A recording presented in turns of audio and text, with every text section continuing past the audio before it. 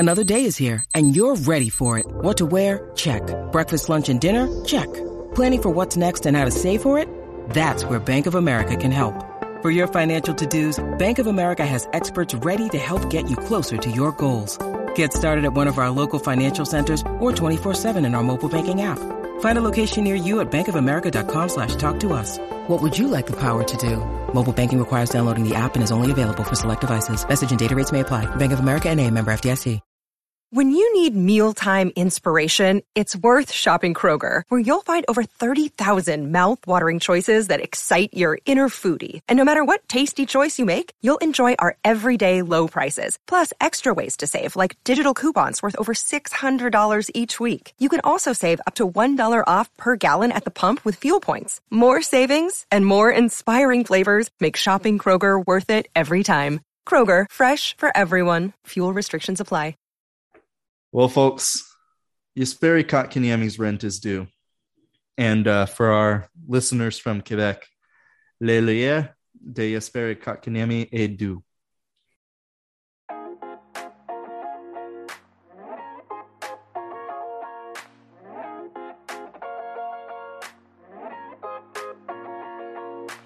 What's going on, ladies and gentlemen? Welcome back to another episode of the Tracking the Storm podcast.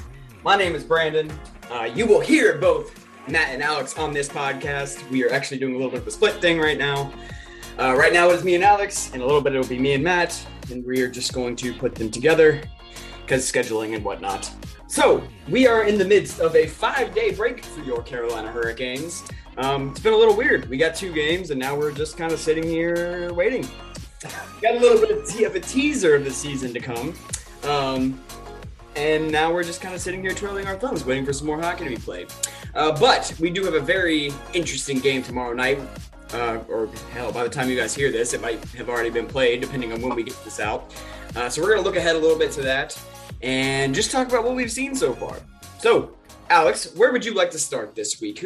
What has been the thing that for the first 2 games has stuck out to you the most? I've definitely been very impressed with the defense as a whole. I think there's been a lot of impressive performances from basically each individual on the back end. Obviously we're used to what guys like Jacob Slavin and Brett Pesce bring on a nightly basis, but with such a big overhaul over the off season, we all had kind of our hope of what guys like Ian Cole and Ethan Bear would provide. But it was nice to see them in action.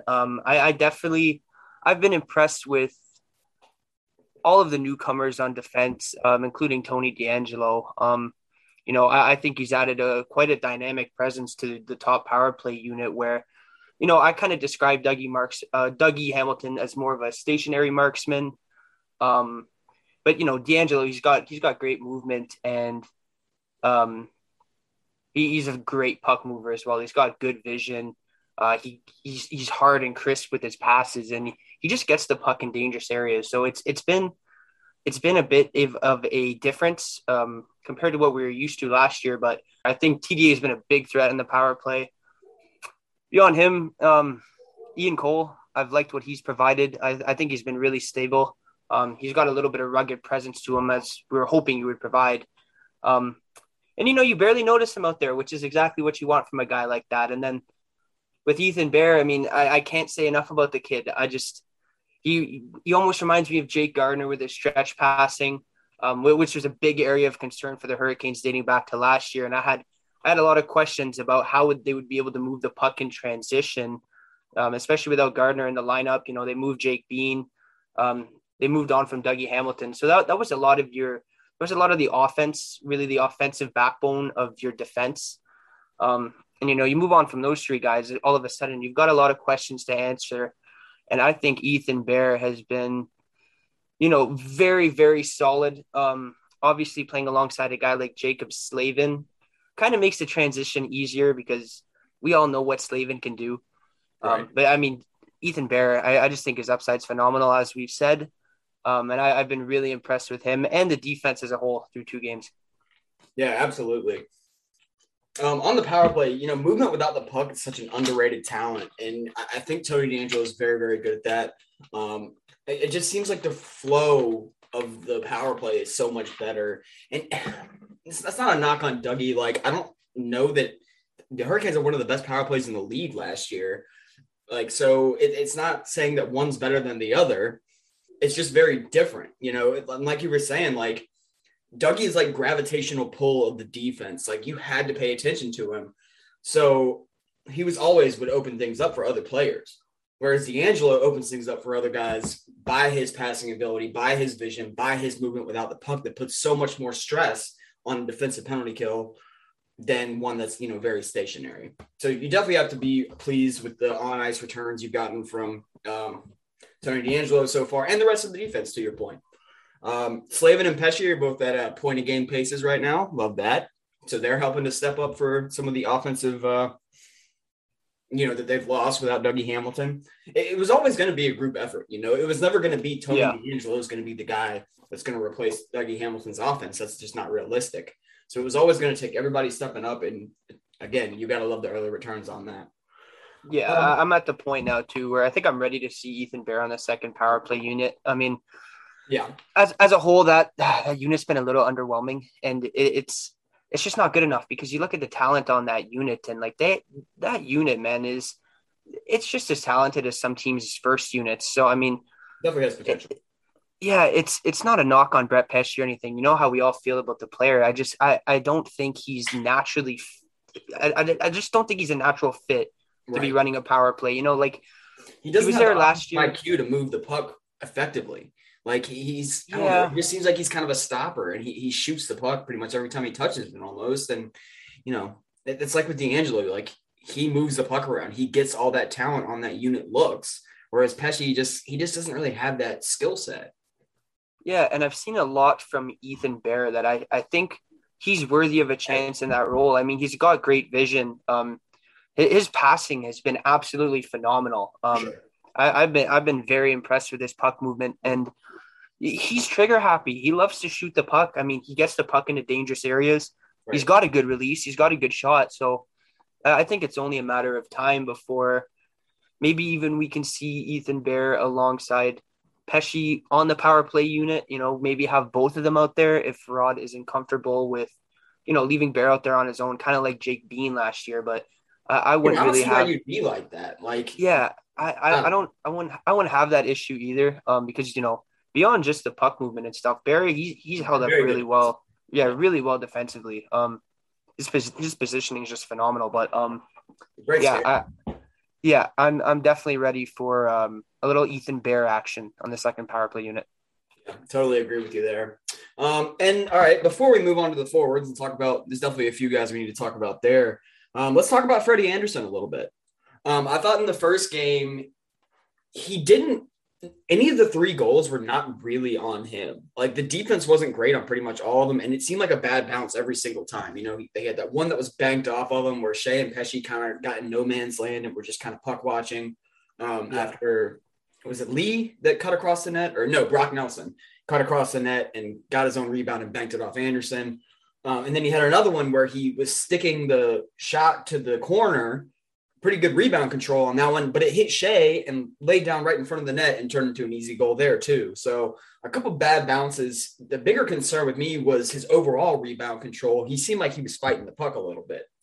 But then in game two, Hurricanes go right back to him, and he just absolutely stood on his head in Nashville and really won the Hurricanes that game that they probably didn't have any business being in because, you know, it was kind of night and day, the difference between the first game where the Hurricanes were just locked in and looked fantastic against a very, very good opponent. And then the second game just seemed like a little bit of a letdown where they maybe overlooked Nashville a little bit or something. I don't know, but they just didn't have the same wheels that they did in that first game. Frederik Andersen definitely kept them in the game to me.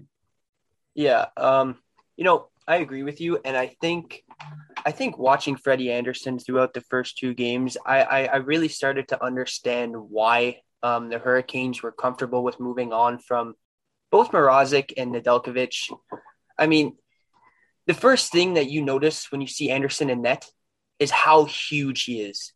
Like, he is considerably bigger than both Mrazek and Nedeljkovic. I mean, he is just very, very large in net. And you kind of don't have the the same size issues that I know some of it can be overstated, but it's just you have a guy who fits the prototype of what teams covet in goaltenders.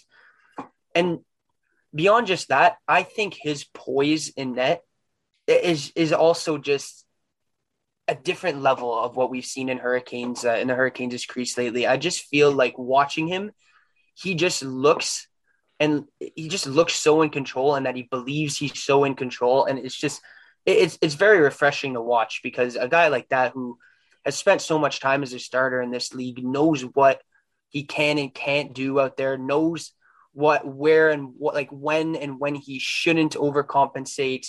And I agree with you. I think he definitely looked like he was moving a little better in the second game, but I mean, he's just a guy who has so much potential behind.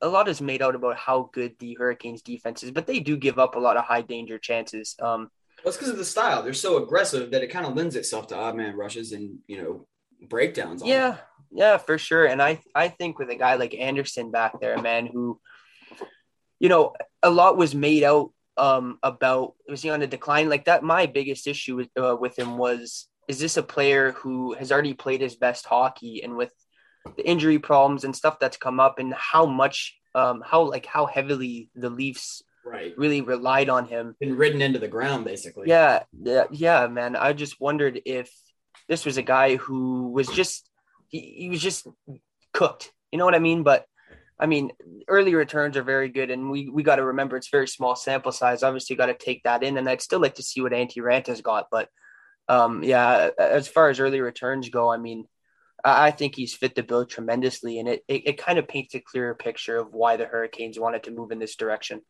Right. And, I was actually talking to one of my Leafs mutuals during the first game.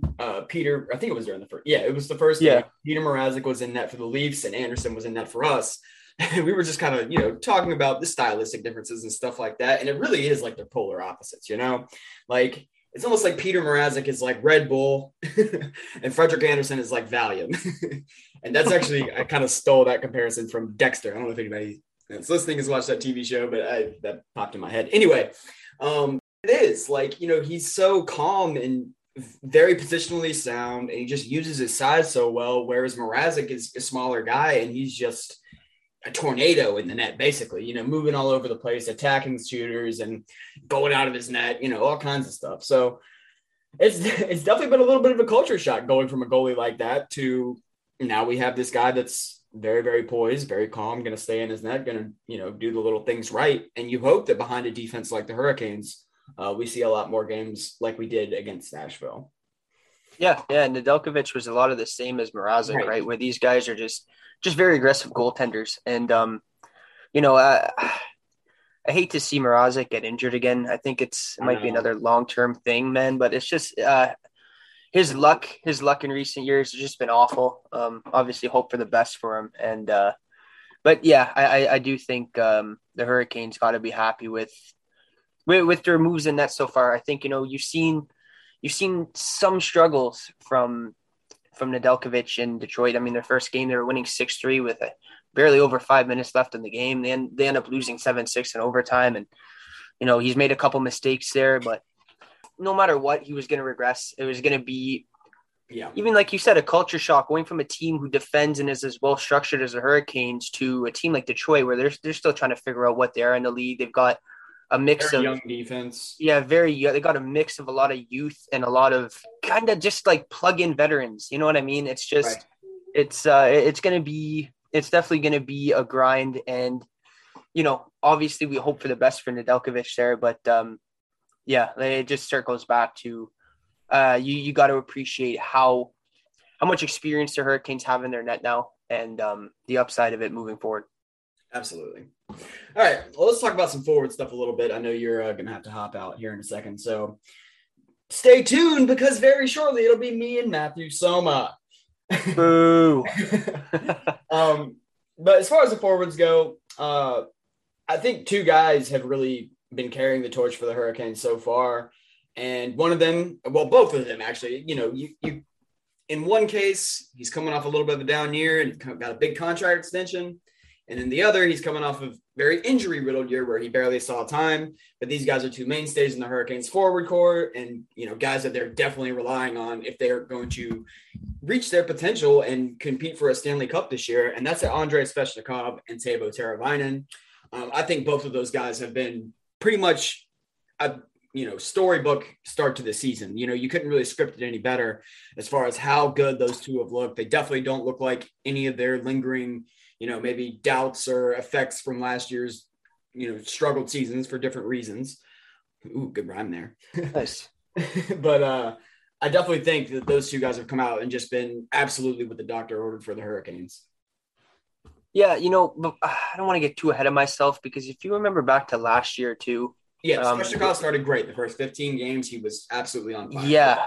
Oh, man, like when the season started last year, the way Svechnikov was playing, I was like, man, like this kid has arrived. There's just nobody that can stop him if he's playing like this. Right. And then we kind of see how the season unfolded. It didn't quite go, it definitely trended the opposite way. And we saw glimpses of what we hope he can be. But it was just not very consistent last year. And now, 2 games in, you hit the nail on the head. I mean, this guy just looks unstoppable. Like, I've been comparing him to Marian Hossa from my Senators days. When he played in Ottawa, man, he was a fan favorite. And there was a lot of comparables that scouts had for him as well. And I think that it's just a great comparable. It really fits. I mean, these guys can skate really well for big guys. There's not a lot of guys that can overpower them physically, especially when they're dialed in. And I mean, man, just the confidence that Svechnikov plays with. I mean, when he's got the puck, no matter where he is on the ice, he doesn't believe that there's a single player that can stop him. When he gets the puck, his train of thought is get it to the best position to make a dangerous scoring chance or just take it right to the net or, there's just nobody that can stop him. And he believes that there's nobody that can stop him. And, when he's really consistently using his size and his physicality to his advantage, especially along the wall, I mean, he's just a nightmare. And there's not many players in this league that can match up against a guy like that, especially when he's got talent like Aho and Teravainen and even add Kotkaniemi and whoever else is going to be playing alongside into that mix. I mean, it's just brutal to play against. Absolutely. And he, to me, he looks a little bit more explosive this year. Like his skating looks so explosive and he's just getting on guys in a hurry. And with his hands and shooting ability and just hockey sense in general, like it's such a difficult package to defend. And it's just been a lot of fun to watch him his first 2 games. If he can keep this up, man, I mean, well, we've said it all along. The sky's the limit for this kid. He looks like he could literally be one of the best players in the league right now. And Teravainen, he's kind of like the Hurricanes' quiet superstar, right? Like so much of what he does goes unnoticed. And, Aho, Svechnikov, so many other guys get all the attention. But it's just like every time you look up, he's making a smart play and just doing so many little things right. And now he's shooting the puck a little bit, apparently. Good God, that one-timer he had off a perfectly executed feed right into his wheelhouse from D'Angelo. And that absolute cannon he had in that first game was just gorgeous. I mean, we've said this before. I think if Teravainen wanted to, he could score 35 goals in the NHL pretty easily. Yeah. Yeah, I agree. And, one thing I'd really mention from the first 2 games here is that there hasn't been any passengers. I think everybody has been very effective. I think everybody has been very involved. Not just with the forward group, but with the defense. And Freddie Anderson's obviously been brilliant. I think it's been a very cohesive group. I mean, Jesper Foss is already on 2 goals. Jordan Martinook has found the net. Yeah, I mean, if you're going to get great, yeah, he has. And I've been a, like, not, I wouldn't say a hater, but I've been, you've been attacked critical of him in the past. Yeah, critical. I've been a questioner, but if he can play like this, I mean, my God. And, if the Hurricanes can continue getting contributions from guys like Martinook, guys like Foss, even Derek Stepan. I was a bit critical of him too. I questioned the addition, but he's been fine. He's actually been pretty good. And, if they can continue to get consistently effective play from every single guy in their lineup, I mean, just the sky is the limit for this group. Right. And to your point, I think it was Jordan Martinook that was talking about how last year, like the new guys couldn't really get acclimated like he would have wanted them to, sort of. They don't get like the team dinners and stuff like they're doing again now with COVID. And now these guys are probably just a little bit more comfortable. So guys that are in their second year, like Jesper Fast, you might see a little bit different of a player here, more comfortable, more used to his surroundings, and he might have a much better season than he did last year.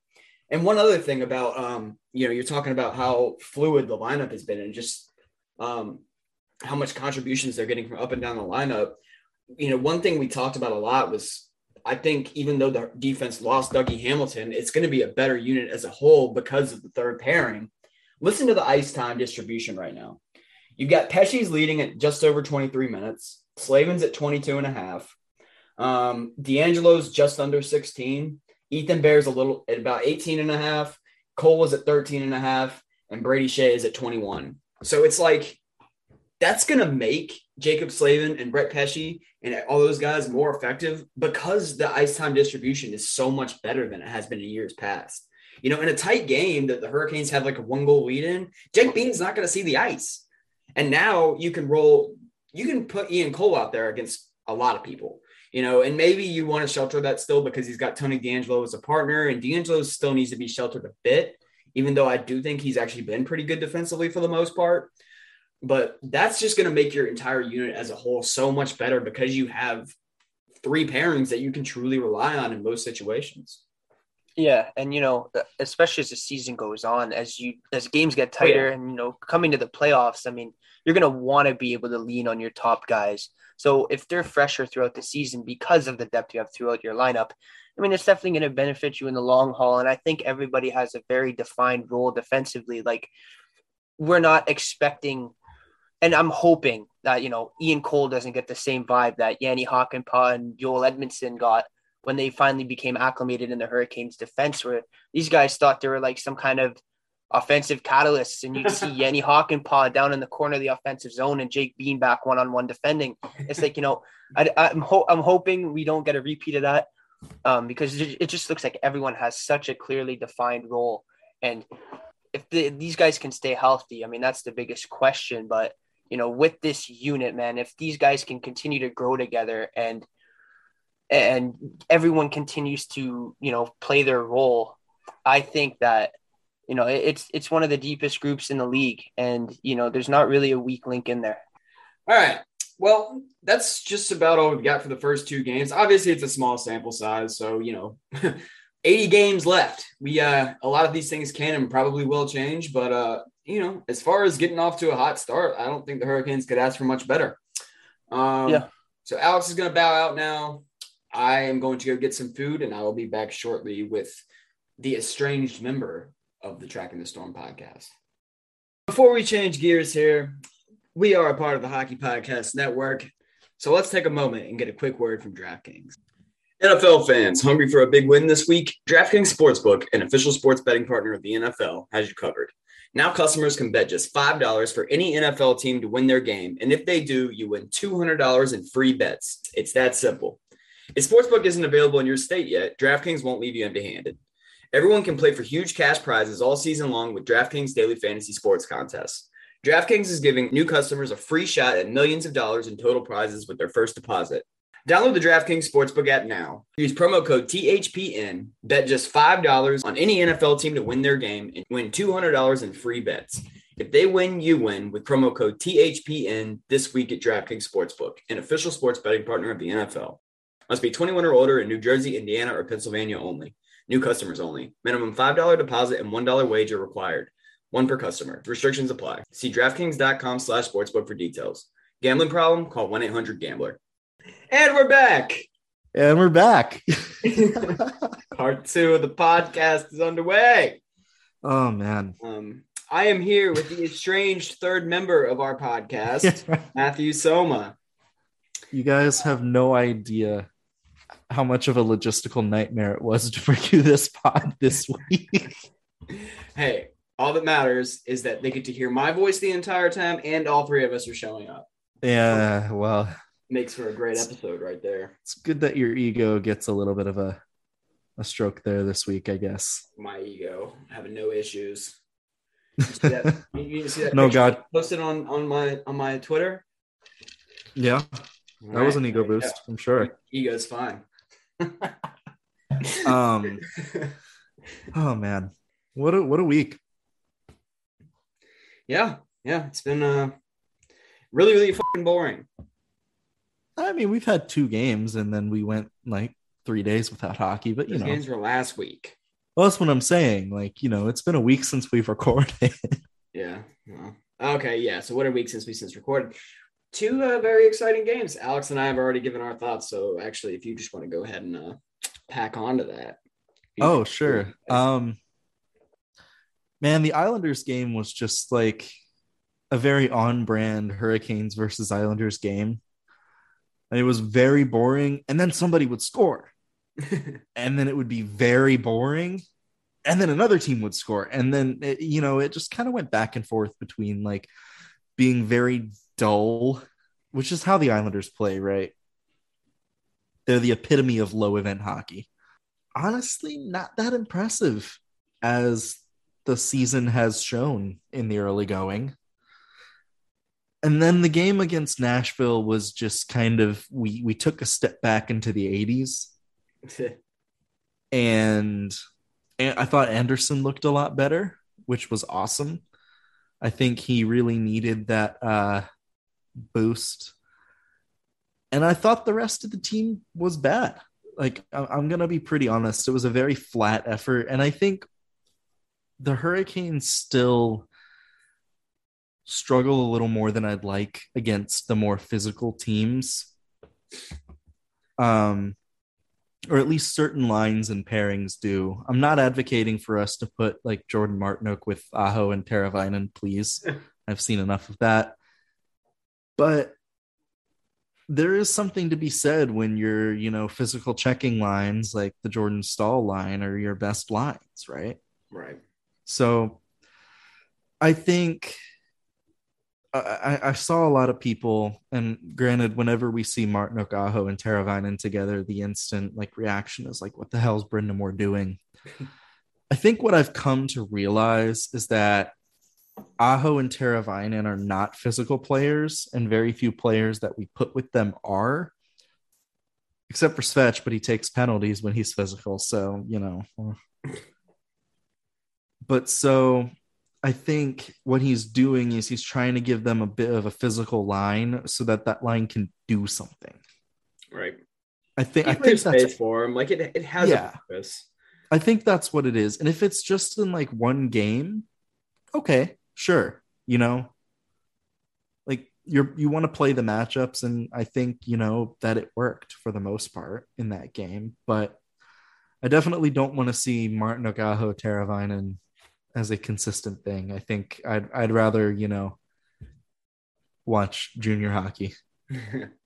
Right. And one thing, I didn't really make this point earlier when Alex and I were talking, but I think those first 2 games, more than anything, like, yeah, it's a 2-game sample and you really can't take that much from it, but it really just displayed, like, to me anyway, the depth and the upside of this team. Like, not very many people are going to be able to match up with the Hurricanes in the top 9, especially. It's a lot like Tampa Bay has been in recent years. Like, at some point, like, who the hell are you going to match up with them, And especially that Islanders game, man, it just seemed like it was too much for an elite defensive team to handle, really. Yeah. And, as Kotkaniemi continues to get acclimated, and as the Hurricanes in general, with so many new faces, continue to grow as a group, I think we're just going to see it get better and better. And, really the sky's the limit for this team. Like, it's early in the year to be talking Stanley Cup, but like, that's what this team should be aiming for. And I really feel like this year, it just feels very plausible. Yeah, that's what they're built for, not even what they're aiming for. This team is built to win a Stanley Cup. They've seen, that depth wins you championships, right? We saw Tampa, and now, they've lost a lot of their depth players. We're wondering how good that's going to be. And you said, depth-wise, the team's top 9 is going to be hard to beat. I'd argue that the entire team's forward core is tough to beat around the league in terms of depth. Yeah, I think Lorenz he's had a lot of jump, and Stepan has looked really good too. So even that 4th line, to your point, like, matched up with other 4th lines, they're going to be a handful. And Martinook's been fine. I think he's been. Yeah. I'd even say Looks healthy. that he's been good. Yeah. Like, I know Martinook had a rough season last year. And I think he might have been hurt. I think he's like healthy now, and like I think the condensed schedule forced a lot of players to play with something that they probably could have rested off had it been a normal year, if that makes any sense. Yeah. Like Trocheck had his little bugs. Obviously, you know, Gardner, and we wish him the best too. Aho, I'm sure, wasn't healthy, but you know, I think that's exactly what it is just, you know, this year players will have a little bit more time to rest. And this, especially coming off of a game against Nashville, it's probably nice to, you know, let those bruises heal a little bit, because Nashville is a physical team. Yeah, they're tough to play against. And Nashville's probably going to overachieve because they don't have any real finish outside of like maybe 4 players on their team. But my God, will they just wear you down? And they'd rather give minutes to Rocco Romaldi than, you know, Phil Tomasino and Cody Glass. But, you know, that's another story. You know, I don't hate Rocco Grimaldi, actually. He's actually got a little bit of finishing to what you were just I saying. think if he was... He's sneaky good. He's one of those guys that's probably played a little higher than he should be. But I think that he's at least an okay third-line player. Yeah. I always It's told just a little guy too, so you know. Yeah, exactly. A little boost from me. But yeah, I think the Canes look deep.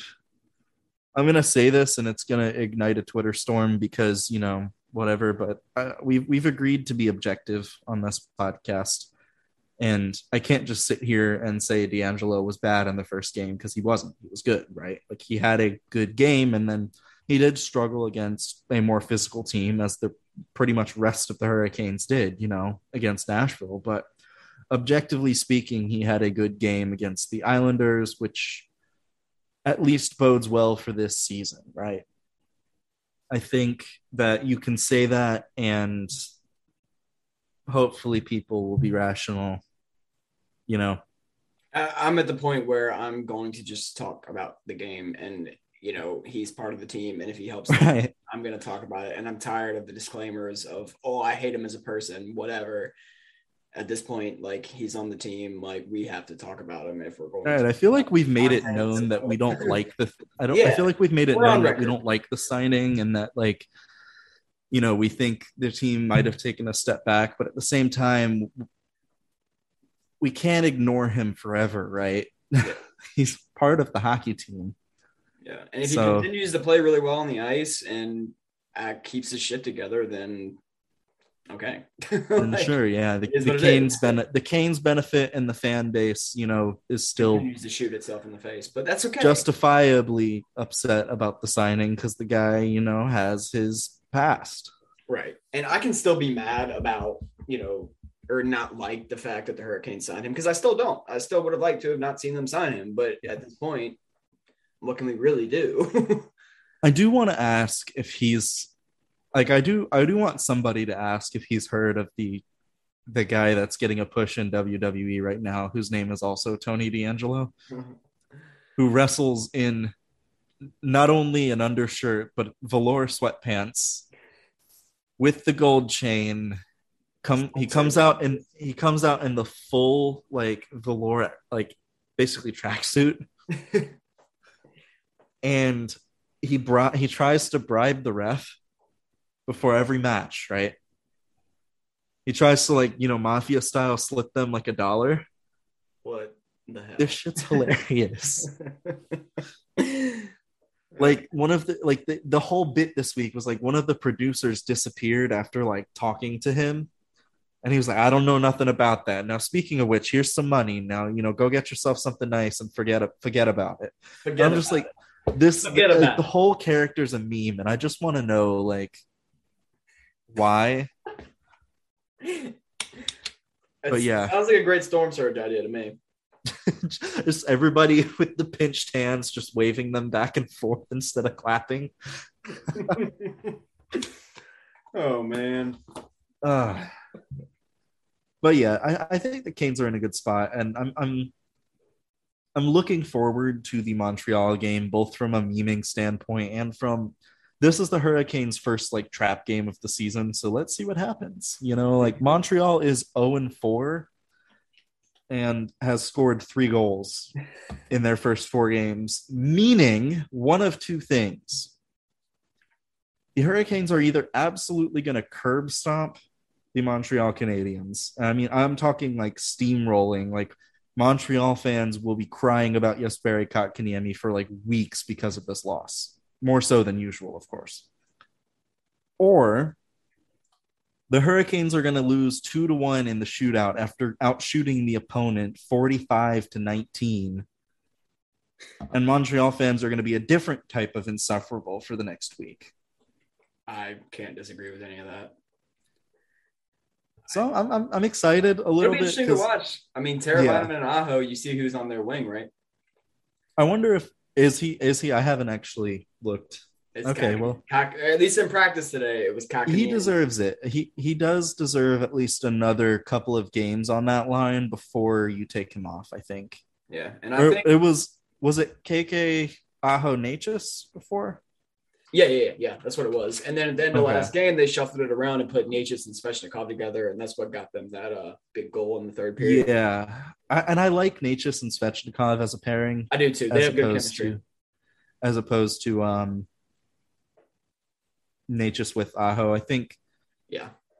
But I like Teravainen. That Trocheck, Teravainen, Svechnikov line was money too, to be fair. If the Canes blend their lines, we're still going to have some absolute money.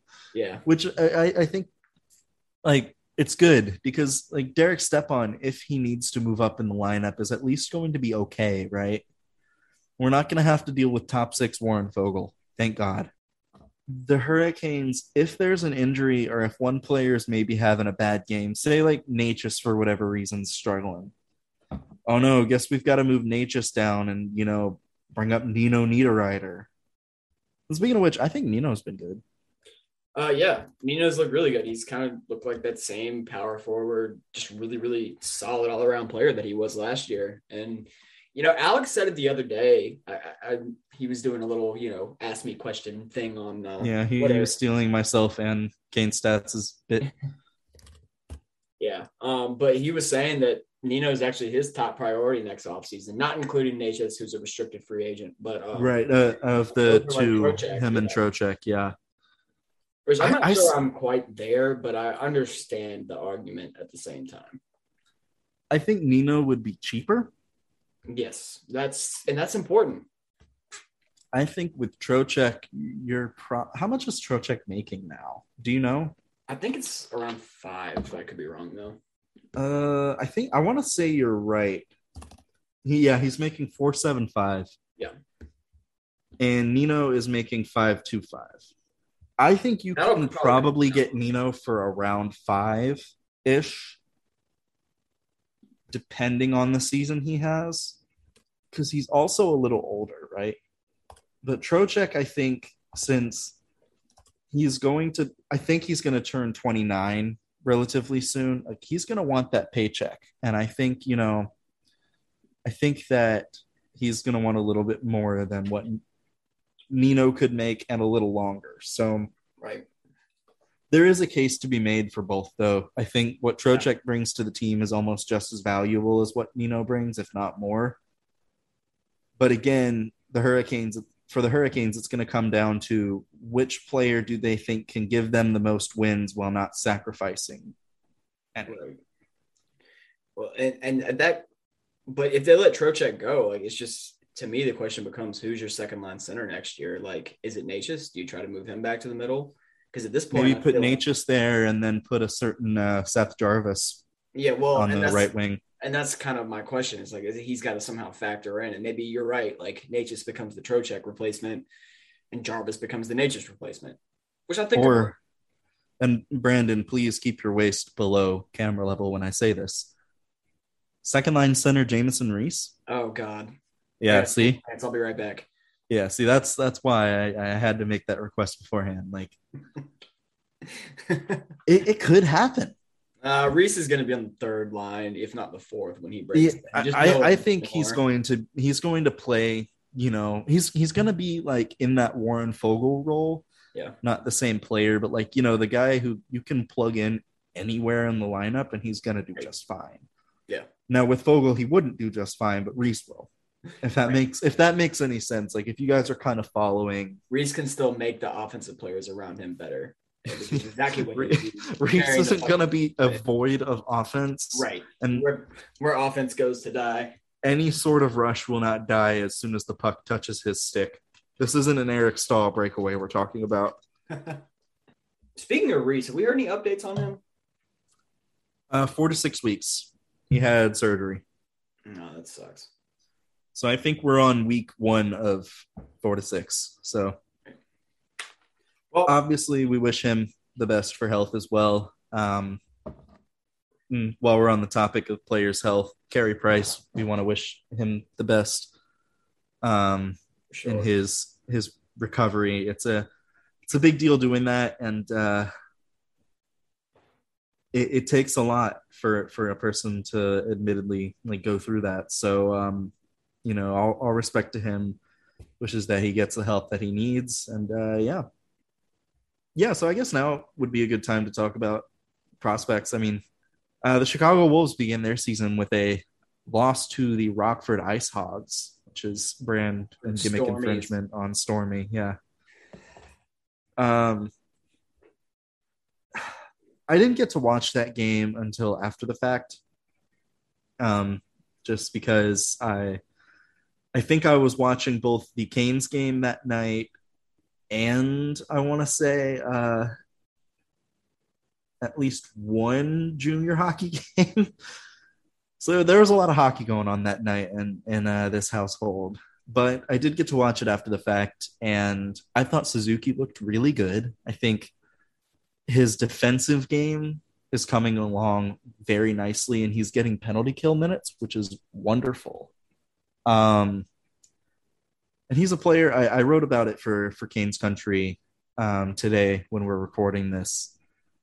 And basically just said, Suzuki's fine. In a normal year, this would be his first pro season, right? And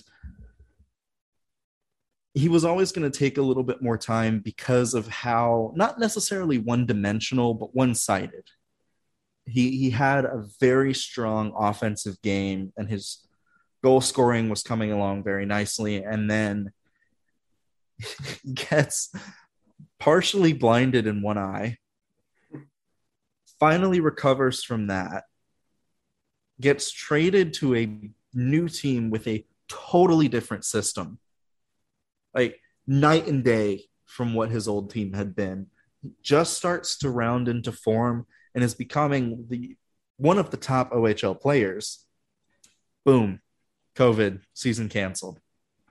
The next year, he's waiting. He has to wait almost a year to play hockey games again. And when he does, it's a watered down version of the AHL. Like, it's not quite the level of competition we're used to seeing in the AHL, but it's still very good. And it's still a league that probably he wasn't ready for. And he still does okay and, has his production, but this is his first real season, and it's the first full season he's had as a member of this organization. Yeah. Knock on wood, of course. So I think he's progressing well. A lot of scouts are like, oh, he hasn't progressed at all. And it's just not true. You haven't taken into the fact that he literally had to recover from being blind, and just going to wave my hands here just because everything else that's gone on in the world since March 2020. Right. And he's still found a way to round out his game and polish a lot of the areas that I thought were very raw. So I think Suzuki's doing fine. I still think he's going to be a very good prospect. But like I said, I don't think he has that truly elite level to his game. He's just going to be a very good player. Yeah. And speaking of the Wolves, can we just talk about how bad Eric Jelinek can be at times? He scored a goal. He's not very mobile. No, and he's not very good defensively. Yeah. He scored a goal in that game, and everybody's talking about that. And myself and, it was funny, Nick in the Discord for the Canes fans that I'm in, was saying during the game. He was like, "My God, Jelena terrible. He's been directly responsible for 3 goals against tonight." And then as soon as he sends that last message, Jelena scores. But a lot of people are focused on the scoring part of it without realizing that, yeah, Jelena just struggles. And the nice thing about Chicago is they've got the depth to make up for that if he's playing poorly too. Yeah. But I don't know. I didn't get to see too much from our prospects in that game. A lot of them, it'll be interesting to see what happens when Jamison Reese comes back, because there already wasn't a spot in that lineup for Blake Murray. So I'm wondering if he starts in the ECHL with Norfolk. But Beck Warm got sent down. Yeah, R.I.P. Beck Warm. I think that 4-game was always kind of the 4-game sample he started with that earned him that contract was always a bit of a mirage. But I was kind of surprised that he kind of came down this hard. He's not been very good since those initial games, really. I think when he signed with the Hurricanes, I was the first to say, like, hey, he had a good couple of games and he might be a decent AHL goalie. Like, let's pump the brakes on Beck Warm being the third string goalie for the Hurricanes. 2022. Like, let's pump the brakes on that a little bit. Warm was poor in the prospects showcase. He was cold. Yeah, he was very cold, and he was not on his Midnight Vultures level of play, which is Beck's best album, by the way. You can fight me about that in the comments if you want. Midnight Vultures is the best album that Beck has ever produced. But I'm not going to argue with you about Beck albums because I don't like Beck. Oh, well, you're just a person that doesn't have ears. Uncultured swine. What'd you say? Uncultured swine. You are, man. I will kind of miss that bit because, like, nobody really liked it, but it always made me laugh. But yeah, I think the Beck Warm experiment has maybe yielded less fruit than people initially thought. I think it was worth a contract. I think if the Wolves sign a player, chances are they've at least spoken to the Hurricanes about this player, right? And so I think that if Warren played better in the prospects showcase, he would have at least made a better case for himself. And then he just doesn't do well in the preseason either. He has a very rough game, and Maki Niemi looks fairly solid, albeit not being tested all that often. So I obviously wish that he can find his game. I'm happy for Maki Niemi because I do think there's more of a future there. There's more of an upside. Yeah. But we'll have to see. The Wolves game on Friday is free on AHL TV. Oh, that's good to know. So if you guys want to watch them play, I don't know if Maki Niemi's starting yet, but you will get to see a lot of former Wolves because they're playing Milwaukee, who we split an affiliate with last year. So I think it's good. I think Maki Niemi has more of an NHL shot than Warm ever did. So I'm happy to see that he's not starting in the ECHL. Yeah, I mean, Maki Niemi definitely has like legit upside in the NHL. And hell, at this point, I'm guessing Alex Lyon would be the first call up if injuries were to strike, but Maki Niemi might get some consideration at least. Yeah, I don't think so. Not this season, at least. Because I think Lyon has NHL experience. I could be wrong. A little bit, a few games at least. Yeah, I mean, I could be wrong, but I think he at least has a handful of games, and so that would make him the more likely call-up. Yeah, he has 22 starts for the Flyers over 4 seasons. So, again, not much, and his results have been mixed because the Flyers' defense has been a giant shrug for the past, 3 years. But he could be fine. He could at least warm the bench. But I think Maki Niemi, with him, you just want him to get starts. Right. And with Lyon, you've signed the guy knowing that he is an AHL player, an AHL goalie first, and a call-up option if necessary, right? Right. With Makiniemi, you have a guy who you hope can be an NHL goalie someday, but that will need more time to develop in order to get that to happen. Yeah, but at the same time, it might be like they're doing with Jarvis now. You get him up here, you let him sit around and see what it's like for a few days of practice with the team. And especially if it's a minor injury where the guy's just going to miss like a couple of games, so you can have Anderson/Ranta start every time. Maybe. Yeah, I'd say if it happens and there's like 2 games a week and they're both like home games, so like the Canes play on Tuesday and Thursday, right? And then immediately after Thursday, he heads to Chicago to play in that game, right? I think that might be an option. But for goalies, it's different because you want them to get starts because they already play less than the forwards do and the defensemen. So goalie development is so tough, man, because you really just don't know what to expect. Yeah. I mean, hell, I was joking to myself today, but then I realized like it could happen. I'm not saying it's likely, but like Jay Kuharski could be the Hurricanes' best goalie prospect. Like you just never know. And for what it's worth, he looked great against UMass on Saturday. We won't talk about Friday's game, but Saturday was good. How's Kochetkov doing? I think he's hurt. Again, damn. Yeah, I think it's just like a nagging injury, like just a minor one that they're resting him for. But he was doing really well before like his team decided to start the same goalie in a row without listing him as the backup. So I think he's just hurt. All right, last question. When are we going to see Seth Jarvis? I don't know.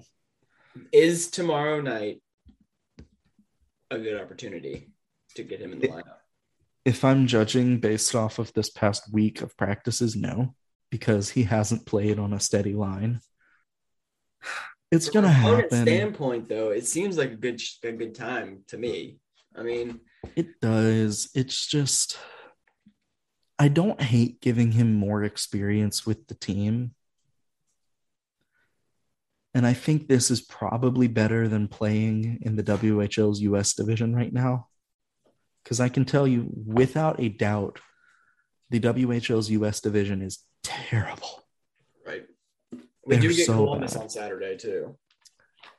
And I'm thinking that might be a better team for him to play against. I don't know. Let's just look at the upcoming schedule. You get at Montreal and at Columbus, and then you come home for the last 4 games of October here against the Maple Leafs, the Bruins, no. The Blackhawks, maybe, and then the Arizona Coyotes. That would be a good game, but then that's October 31st. That's Halloween. That's like a full month of him just sitting around. Or not a full month. It's about 2 weeks. But yeah, in an ideal world,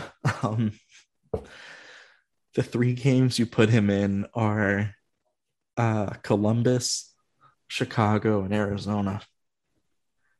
Because sometimes players just need that confidence boost.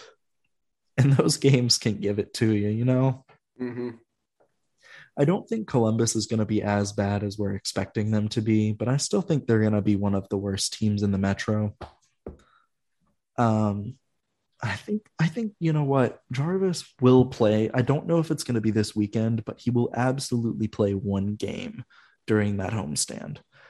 I hope to God it's not versus Florida or the Bruins, because that's like tossing somebody right into the fire. Right. But I am cautiously optimistic for Jarvis. I have no expectations whatsoever. Like, I am basically expecting Seth Jarvis to be okay. Yeah. He's going to make a few things happen. He's not going to connect on a few passes, but they're going to look really nice. And then hopefully he scores and hopefully he records his first points. But if he doesn't, whatever, it's fine. Right. But yeah, I still think if Jarvis doesn't look good in the NHL right now, obviously it's not the time to panic. I just think, you know what? We need to give him more time. And as we saw with Drury, he looked all right. And then when NHL regulars started coming into the lineup, you noticed guys like Drury and Jarvis a lot less. Yeah. So there's something to be said about giving Jarvis these extra couple practices in. Folks, we want to thank you for listening to this week's podcast episode. A very weird and disjointed episode because scheduling is a nightmare. We appreciate you for supporting us, though. And you know what? Through 2 games, I'm feeling okay about this team. I think we're going to be all right. I think the doom and gloom has worn off, and I'm realizing this is still a damn good hockey team. I don't know what Brandon thinks. He nodded, just so you know. I already said it multiple times on the podcast. Yeah, I know. It's just for the bit, man. Come on. Fine. And folks, you know what? In spite what those bastards up in Montreal, Quebec want us to think, it is still a great time to be a Carolina Hurricanes fan. Pew, pew, pew, pew, pew, pew, pew.